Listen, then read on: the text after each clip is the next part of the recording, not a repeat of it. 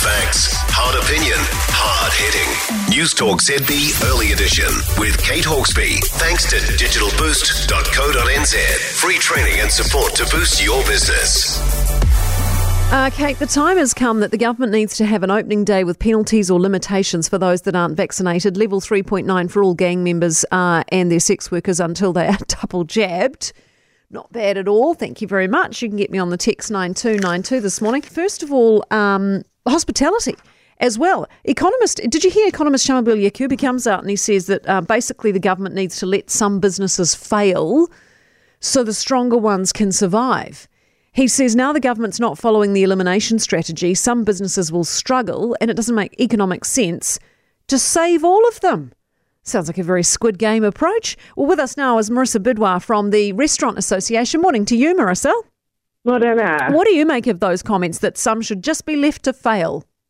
Well, look, I completely disagree with that. I think we need to remember that these business owners are people. They contribute to the economy. They affect the supply chain. These businesses are ordering from other small businesses, every day. So it's absolutely imperative that we look at helping these businesses out. Do you think people realise, how hard any level really except level 1 is for the hospitality industry? I mean, are these sort of comments pretty unhelpful at the moment for small businesses? Absolutely. And I think, people like this economist obviously don't really understand the struggle at each of these alert levels that our businesses are facing. No. How is the Northland, Waikato and Auckland restaurant industry feeling about another week in some form of level 3? Look, there's obviously trepidation around these decisions.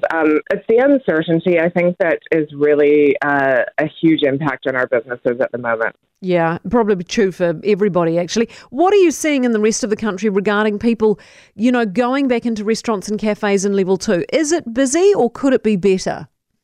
Look, we've seen some mixed results, but when we compare the rest of the country's level 2 to previous level 2s, it has been slower than normal. We're hearing reports back from certain regions where they have been experiencing lower levels of revenue coming in at this level 2. Right.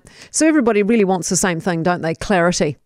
Absolutely. Yeah, Marissa, thank you very much for being with us this morning. Marissa Bidwar from the Restaurant Association. And I notice even in Auckland, they're just trying so hard. The cafes and restaurants that were initially closed, many of them now throwing open windows and doors and little tables outside, and they've realised, geez, whatever we can get out there and sell in a takeaway capacity, we're just going to have to do it. I think it's just sort of slowly dawning on people, how long are we in this for?